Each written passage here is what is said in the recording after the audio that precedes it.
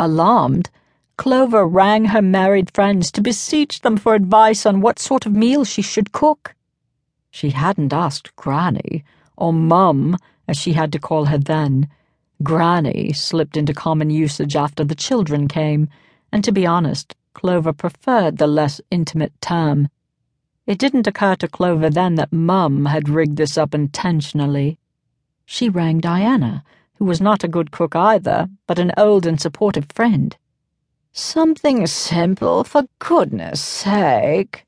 Don't try anything grand, remember." "What's simple? How do you mean?"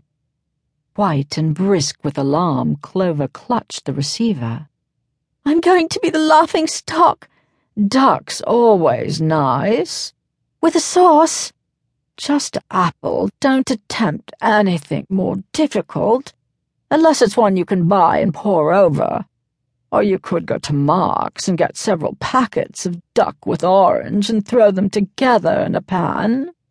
"I can't possibly do that." "Why ever not? No one would know. None of your guests would dream of buying a ready-made meal. I mean, the farmer's friend."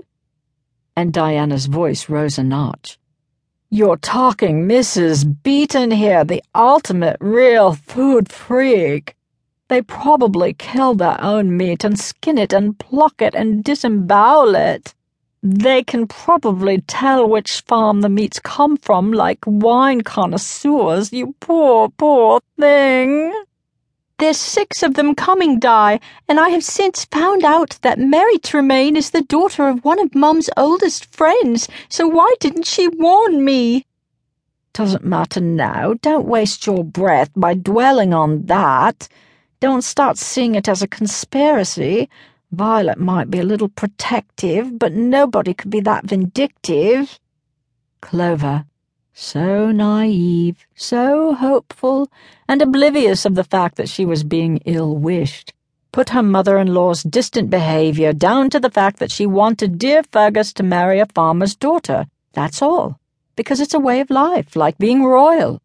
She hadn't approved of Diana either when she was Fergus's fiancée.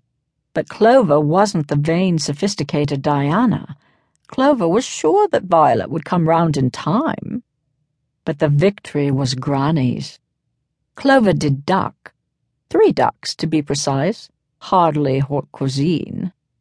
Over-anxious, exhausted with worry, she'd put them in the aga so early that by the time she came to serve them up, the meat had fallen off the bone and only the charred carcasses were left, grinning bonily from the Wedgwood dish. And the cauliflower, warming so long in the slow oven, was black too.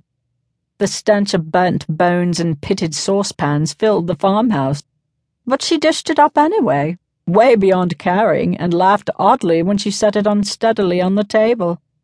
She was sick from too much gin. She dropped ash on the apple pie, and no amount of wiping would remove it.